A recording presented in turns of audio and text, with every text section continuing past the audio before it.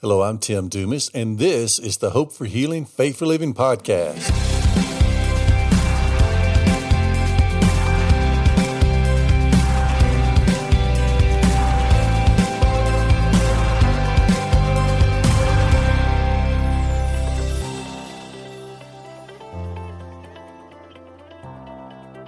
Welcome to today's episode of the Hope for Healing, Faith for Living podcast. I am your host, Tim Dumas. I'm glad that you're with us. We are again looking at the true account recorded in the Gospels of Jesus healing a man who was paralyzed. And he couldn't even get to Jesus on his own. He had to have the help of 4 of his friends who brought him to Jesus.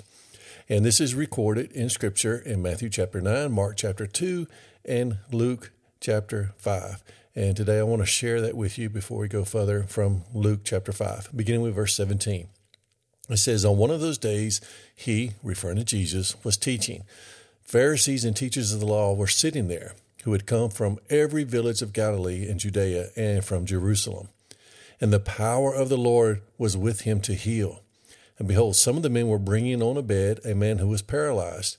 And they were seeking to bring him in and lay him before Jesus.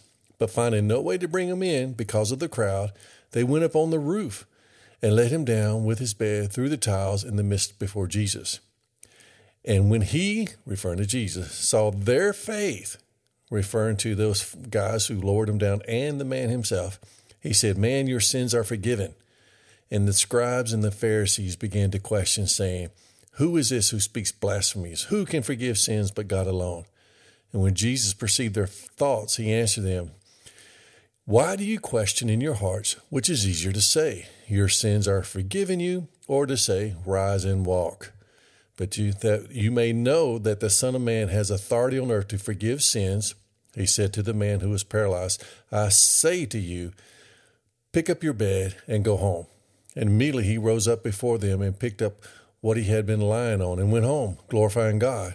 And amazement seized them all, and they glorified God and were filled with awe, saying, we have seen extraordinary things today. Amen.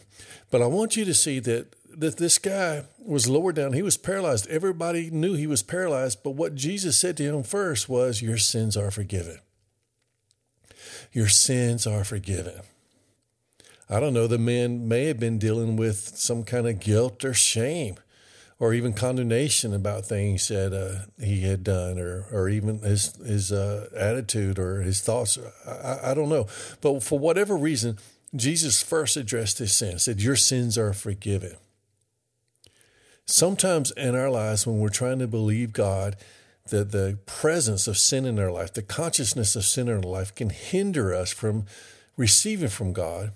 And the guilt that comes with it can hinder us. And so that needs to be dealt with before we can stand truly in faith and in joy to believe God with what his word says is his will for us. James chapter 5, verse 14, it's written to the church, and it tells about praying for sick, but it also connects forgiveness with it. Let's start with James chapter 5, verse 14, and I'm going to read through verse 15. It says, is any among you sick? Let him call for the elders of the assembly and let them pray over him, anointing him with oil in the name of the Lord. And the prayer of faith will save him who is sick, and the Lord will raise him up. If he has committed sins, he will be forgiven. So he's talking about the guy who was sick. If he's committed sins, he will be forgiven. See, he's connecting it. Don't let sin, shame, and guilt hinder you from receiving from God, because God has given to us the redemptive work of Jesus Christ for the sin, shame, and guilt. Let's look at Hebrews 8, chapter 12. For I will be merciful to the unrighteous. I will remember their sins and lawless deeds no more. What a promise. I mean, we remember them, but God says, I'm not going to even remember the things that you've done in the past that were not pleasing to me. I'm not even going to remember it. And here's how we get to that place. 1 John 1:9 says, if we confess our sins, confess means to agree with. If we confess our sins, so like if I did something wrong, I'm going to go to God and say, God, I admit that was wrong, and I did it. See, I'm agreeing with God, and I'm going by his standard that the thing that I did was wrong. Okay, that's what we do when we confess. If we confess our sins, he is faithful and righteous to forgive us the sins and to cleanse us from all unrighteousness.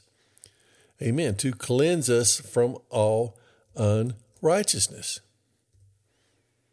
Having a sense of sin and shame, like I said, can hinder our fellowship with God and can greatly hinder our ability to receive what God desires for us to have, what his word reveals as his will for our lives.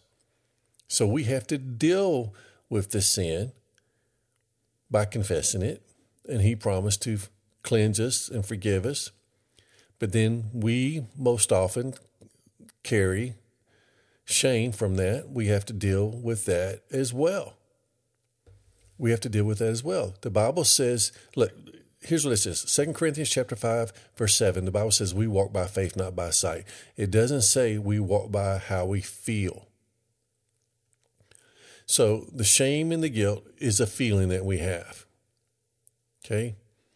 Now, before we confess it, there's a reason we have that, because we know we did wrong. But once we confess it, the Bible says that we are cleansed and forgiven. So what do we do with the lingering shame and guilt? Like I said, the Bible tells us in 2 Corinthians chapter 5, verse 7, is we walk by faith, not by sight or by feelings. So let's go see what the scripture says.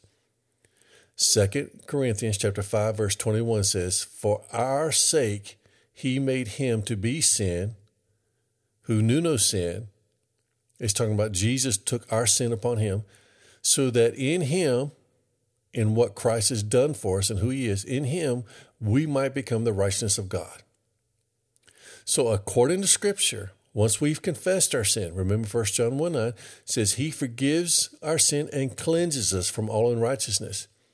And then according to Scripture, 2 Corinthians chapter 5, verse 21, it says God made Christ to be sin, our sin, so that we could be made the righteousness of God. In Christ, we are the righteousness of God. In Christ, we are forgiven. In Christ, we have no need for shame, guilt, because all that's been dealt with through the redemptive work of Jesus Christ. Not only has he forgiven our sins, but he's cleansed us of that sin. So since we walk by faith and not by sight, then our confession should be, I am forgiven, I am cleansed of all unrighteousness, I have been made righteous, and I'm in right standing with my Heavenly Father in Christ. See, we are making a confession of faith based on God's Word. This is what God's Word says is true, so we confess it as true for us.